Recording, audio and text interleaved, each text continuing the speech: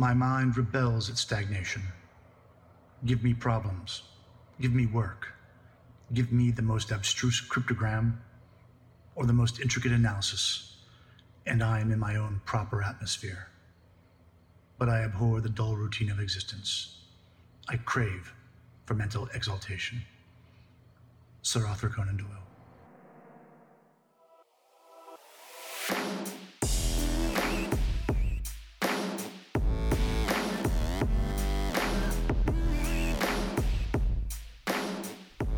All right, hello and welcome to the Proper Atmosphere powered by Soul Performance Academy. I am your host, Dan Mickle, and the Proper Atmosphere is a weekly podcast, now also a video podcast, focused on answering your questions about mental performance, coaching, and lifelong learning.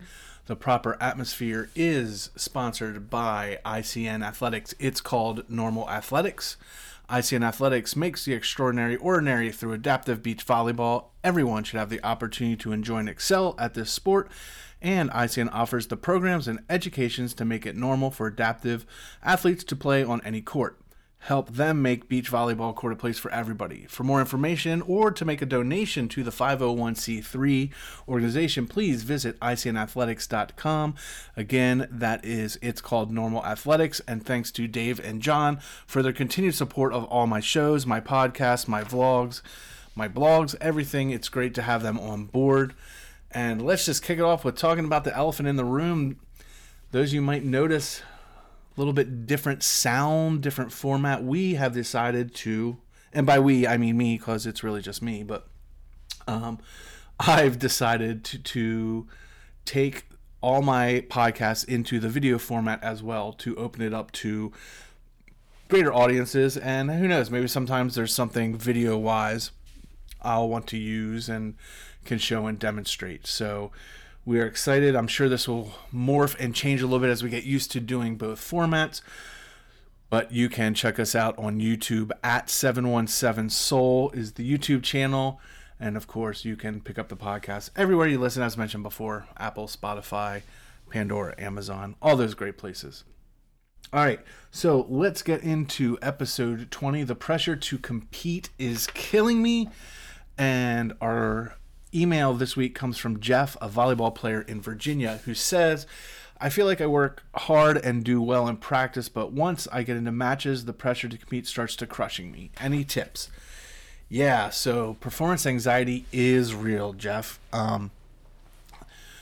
We think it's pretty easy just to say, oh, shake it off or do this, do that, but it's actually a little bit more complex to this. And I know we've talked about this before in the past, if you go back to previous episodes, but I'm going to try and hit some different points this time. But let's start with that beginning thing that I always preface is anything that I do when it comes to performance anxiety is we need to find out what the actual cause of that anxiety is, because it can be the pressure not to fail your teammates, not to fail your coach, the pressure of your parents, the pressure of your school or tradition, or it could just be the self-pressure. But the reason we need to kind of figure that out and explore is because how we treat it or how we look at it is a little bit different each time. I know in the past I've done, a discussion about anxiety when it came to parents and when it came to teams, but I want to talk probably a little bit more about when it's performance anxiety, just the pressure you're putting on yourself, not necessarily coming from another external source. And one of the things that we have to think about is we spend way too much money and time and resources trying to ignore it or block out those situations. And what I mean by that is, instead of sitting there and saying, I'm not going to think about it, I'm not going to work on this, I'm not going to work on it, what we need to do is just accept it. We need to accept the fact that we're having that anxiety. We need to accept that we're having those challenges. Instead of spending all our energy and time and effort fighting it, we just need to, okay, there it is, and then try and move on from it. And, what happens is it's that battle of, don't think of the elephant, don't think of the elephant. And of course you end up thinking of the elephant. Anxiety is the same way when it comes to performance. We spend that whole time, don't get anxious, don't overthink it. And what happens? We end up getting anxious and overthinking. And we create, this performance fog that we're in. And, the crazy part is some people can actually perform really well in a performance fog. There's, obviously the flow state that you hear a lot of people talk about, but there's also a fog state where you're just kind of going through the motions, and it's not your best performance level, but it's also not your worst. You're not falling apart. You're just not doing the best. And I think we actually have a lot of people that perform in that area, but we tend to think of performance as either extreme or poor, and we don't think about so much that fog in the middle, and that's kind of what happens. So, Jeff, how are we going to work on this with you to fix it, and anyone else that's having this problem? And the hardest part, and the very first thing that we have to do, is we have to have an honest reflection. We have to honestly look at where we are and what our skill level is and where we want to be. And the other thing that we have to remember is sometimes for us to be successful, we only need to be a 7. We don't have to be a 10. It's great for being on the back of a t-shirt about giving 110%. But sometimes when we try and push so hard to do that 110%, we end up actually performing worse. So we need to know where our actual ultimate and key area of performance actually is. Now, that's not to say that's where we're going to end up. That's why we train. That's why we work. But we need to honestly say, this is where I'm at. If the top players in my state are a 10 and I'm comparing myself, I'm at a 7. So what I need to make sure is that when I'm going out or I'm preparing for a match or a game, I'm preparing to be the best 7 I can be. I'm not trying to go and play out of my mind and be a 10, because that's just an area I'm not comfortable in yet. It would be great to be there, but a lot of times we're not. And too many times, a lot of our failures in performance is because we're trying to overperform where our actual mean or that level is that we typically perform at. And we start to make mistakes because we're pushing so hard to be better in competition. And we need to push harder and make those mistakes in practice, but we need to know realistically where our level is at when we're in competition. And that's what we need to strive for. So if I know I'm a 7, I'm pushing to be a 7 every time I play. I'm not pushing to be an 8. I'm not pushing to be a 9. I'm not pushing to be a 10. I'm pushing to be the best of where I could possibly be right now, not where I'm going to be in the future. So that's the first part. We have to have that reflection and kind of look at, where we're from. Next is, how do we train for that stress in our practice sessions? A lot of times we feel like just adjusting the score, maybe. Oh, you're down by 5 and you got to come back and win. That's going to help with the pressure. But the truth of the matter is, most of the stress and the anxiety and the pressure doesn't come from the score on the scoreboard. Sure, that contributes to it, but what actually does is that feeling of it slipping away. It's the 10 points before that, where they're just chipping away and you're watching either your lead kind of shrink or you're watching a team pull away. That's the anxiety and stress that has more of an impact on you than physically where you're at that moment for the game or the competition. So how do we train for that in the practice gym? And I think one of the great ways that we can do it, and you can pretty much do it in any sport, is we have to get used to the finality of things. How many times has a coach said, okay, we're going to serve 10 balls and then practice is done? And they end up serving, and the last serve is out, and the kid, the player begs, like, hey, give me one more serve. I can't end on a serve like that. Yeah, you can, because that's what can happen in a game, and we need to get used to that. We need to get used to the hunger of, okay, I can't do any more today. I got to come back tomorrow and maybe serve better, as opposed to just constantly giving them one more try, one more try, one more try. Now, that is different than when we're trying to learn a skill. Like when you have the young ones and you're trying to teach them how to serve and they're not getting it over the net. You're like, okay, give it another try. That's completely different than what I'm talking about. I'm specifically talking about trying to get the best out of our performance. And certainly at the higher levels, once we have the skill acquisition, we need to learn ways to put that pressure on. Blow calls as a ref. Ask your coach. Make up calls. It stinks, but that's what happens in a game, and that's what's going to give you anxiety in the game, right? So that's another way to do it. Just have the coach, make these errant calls or call you for a violation that really isn't there. But that, again, is what happens in the game. So when it does happen in the game, you're prepared for it. That doesn't mean it's not going to be any less upsetting. It just means that you're going to know how to handle it. It's not a shock to you that it happened. You can figure it out. You know, we see all the pro football teams about the atmosphere and the environment, pumping in external noise, right? Crowd noise and lights and sounds. And those are all great, but again, you don't have the same skin on the line in practice that you have in a game. The pressure to win, because it affects your standing or your score, isn't the same as just playing on the road, and simulating playing on the road, you know, throwing that crowd noise in. So again, we have to combine some of those elements to get that competition. So instead of just doing the crowd noise and the fans, maybe you split your team up and you make the game worth something. You know, if your team is the losers, then you have to tear down or put things away, or you have to wash the uniforms. Put some sort of consequence that puts some value on winning in that situation. Again, it's not going to be the same level, because winning a match in real competition versus a scrimmage or in practice, you know, isn't going to have the same feel, but it's as close as we can get. But we have to learn how to start putting pressure in that. All right. And again, the one thing that we have to be really careful about from a coaching standpoint, and as a player, you can kind of help direct this, is we don't want to be so quick to pull the trigger. Like if we're in practice and a player is messing up and they mess up once and they hop out, you get really upset because you messed up. Like, just don't set me, or don't pass me the ball, I don't want it. That can't happen in a game, right? Obviously the coach can sub you, but there's a limit of subs. There's a lot of considerations with that. So you need to learn how to bounce back. So force yourself to take that next shot. Ask for the ball. Ask for the set. Ask for the help from your teammates. Hey, when I mess up, send it to me again, because I want to make good on it. That way, when it happens in a game, you're not, you know, trigger shy and you're afraid to shoot the ball, or you're afraid to serve, or you're afraid to take that full swing in volleyball, right, Jeff? Because you've missed the previous one. If you condition yourself in practice, okay, I missed that serve, or I missed that swing, set me another ball because I'm going to kill it down the line.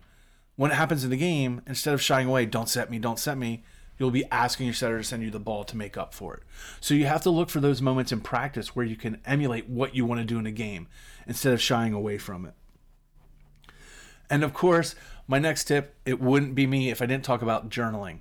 Again, journaling is so key for the mental game. It's probably the most important mental skill that we can do.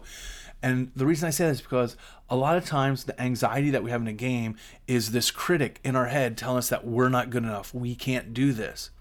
If you journal and write every practice, this is what you worked on, this is how I improved, this is how I'm feeling, you can fight that critic.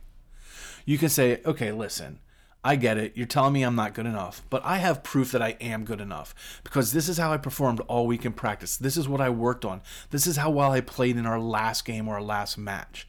And the journaling is the way for you to go back and reflect on that and see your growth. And when we feel like we're growing, we're going to perform better. Right? If you learn a new skill and you go out and try it right away, you're not going to be as comfortable. What if it's on a competition? Right? It's going to be pretty scary. But if you work on it and build up in practice, then you're going to be more comfortable. The problem is, while we work on the skill and getting better at the skill, we don't take into effect and really think about how it affects our brain and our mental game. Okay, we learned the skill, but do we feel proficient in it? And again, the journaling is a way for us to go back and say, this is how hard I've worked on this skill. Sure, I'm not where I'm going to be, but I've worked really hard and I deserve this chance and I can do this because the last 5 days of practice showed me that. And it's not as generic as just saying, oh yeah, I had good practices. You're being very specific about, hey, I hit really well during our scrimmage, or I learned to do a 4-to-4 cut shot in volleyball and I've been working on that. So when it comes to it in the game and you go for that shot, your brain will say, yeah, we got this because we've worked on it. But the brain's going to remember that because you wrote it down and you journaled about it and you reflected on it. And that comes up to the last point I want to talk about is we have to have reflection. We're going to have those moments of anxiety. And what we can't do is just push it off as, yeah, I had nerves or I have anxiety. We need to seriously sit back and think and reflect. Why did I get anxiety in that moment? What about that moment in the game put all that pressure on me? Was it because the game was on the line? Was it because my parents were in the stands? But if we just brush it off as, oh yeah, I just didn't play well, and we don't think about it, we're not going to grow or learn for that. So we need to really take the time and have reflection and look at how the anxiety crept in and how it affected us, and then we can begin to work on it through mindfulness and stillness and other techniques. We can really begin to work on it and figure out how to do it. But if we don't take the time to reflect and look at it, then we're not learning, because we can't have learning and growth without reflection. We have to look back. And too many times when we have an anxious moment, we're scared. We're afraid that we're going to go back into that anxiety attack, or that, kind of like that panic attack or that panic mode, because we're thinking about it. But we have to go back and look and think about it. So how do we wrap this all up, right? Nerves can be good. Pressure can be good.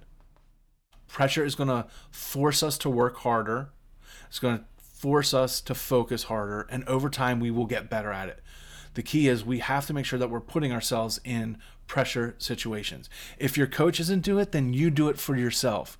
I want to make this many shots, 5 out of 10. Or I'm not getting ice cream tonight after dinner. Put pressure on yourself if it's not being put on you by your coach or your teammates or your situation, because you need to get used to how to handle that pressure. Okay. The other thing we have to remember is you need to be the top performer of where you are now, not where you're going to be. Again, look at where I'm at. If the best players that I play against are 10s, I'm a 7. I need to be the best 7 every night.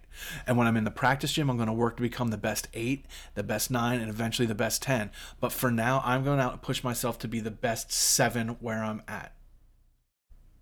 When we're in a huddle and the coach is telling us, I need everyone to give more, we need to, and they're going to say 110%. That doesn't mean I have to give 110% more, because pushing that hard can push you out of your comfort zone and out of your boundaries. You might actually slip backwards and have a little bit of degradation of your skill because you're pushing too hard out of your comfort zone. So maybe you're like, okay, I can give 5% more, 10% more. And if everyone on the team is giving 1, 5, 10% more, boom, the whole team's going to be better. But it doesn't always have to be on you. So play at your level and think about what's your highest peak, and still be at your highest level where you currently are, not where you eventually want to be. Monitor your progress. Journal. Figure out what you're doing well, what you're struggling with. Talk it all out in your journal. That's what's going to help you. The confusion, the fog, that's what brings on more anxiety. The more clarity that we get, the less anxiety that we're going to have. So know where you're at. Create your own personal cauldron. Score your own drills. If you guys are just doing a scrimmage and coach just wants you to play, in your head say, okay, I need to hit 3 out of 5 of these, and hold yourself accountable for that. Don't just go in there and play, say, I'm going to play my best game. Go into every practice, even every match, with your goal. I need to shoot this. I need to hit this. Even if your coach isn't doing it for it, you can self-cauldron, self-scorecard, whatever you want to call it, but hold yourself accountable. And that's going to help you with the anxiety, because it's going to let you know where you're at, how you can work on it, and if you're getting better, and if you can do it. And it's going to help calm that critic in your mind. And again, journal and reflect.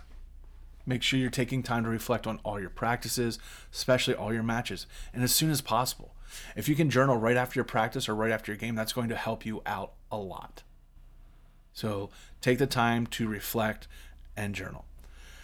All right, Jeff, I hope this helps you out with your anxiety. Again, anxiety is such a big topic, and we talk about it a lot on this podcast. So make sure you go back and listen to some of the other episodes about it. But I appreciate you reaching out. And for everyone else, a reminder, you can reach out directly. podcast@properatmosphere.com is our email. @RealDanMickle across all social media is the best way to get a hold of me. And share, spread the word of this podcast. And let's continue to get more great conversations, and hopefully I can answer more questions. But keep sending me those questions. I love it. Comment on this video, share this video, subscribe to the new YouTube channel with all the videos, and let's get this going. But peace, much love. Remember, one day or day one, it is your choice Don't suck, and we'll see you back here next week with the next episode of The Proper Atmosphere. Thank you for listening to this episode of The Proper Atmosphere, hosted by Dan Mickle and presented by Soul Performance Academy. Please send all your questions, comments, or inquiries to podcast@properatmosphere.com or reach out to us across all social media @717soul. We look forward to answering your questions in future episodes. And remember, you can listen to The Proper Atmosphere on any popular podcast service such as Google Play, iTunes, Pandora, and Spotify. Thank you and have a great day.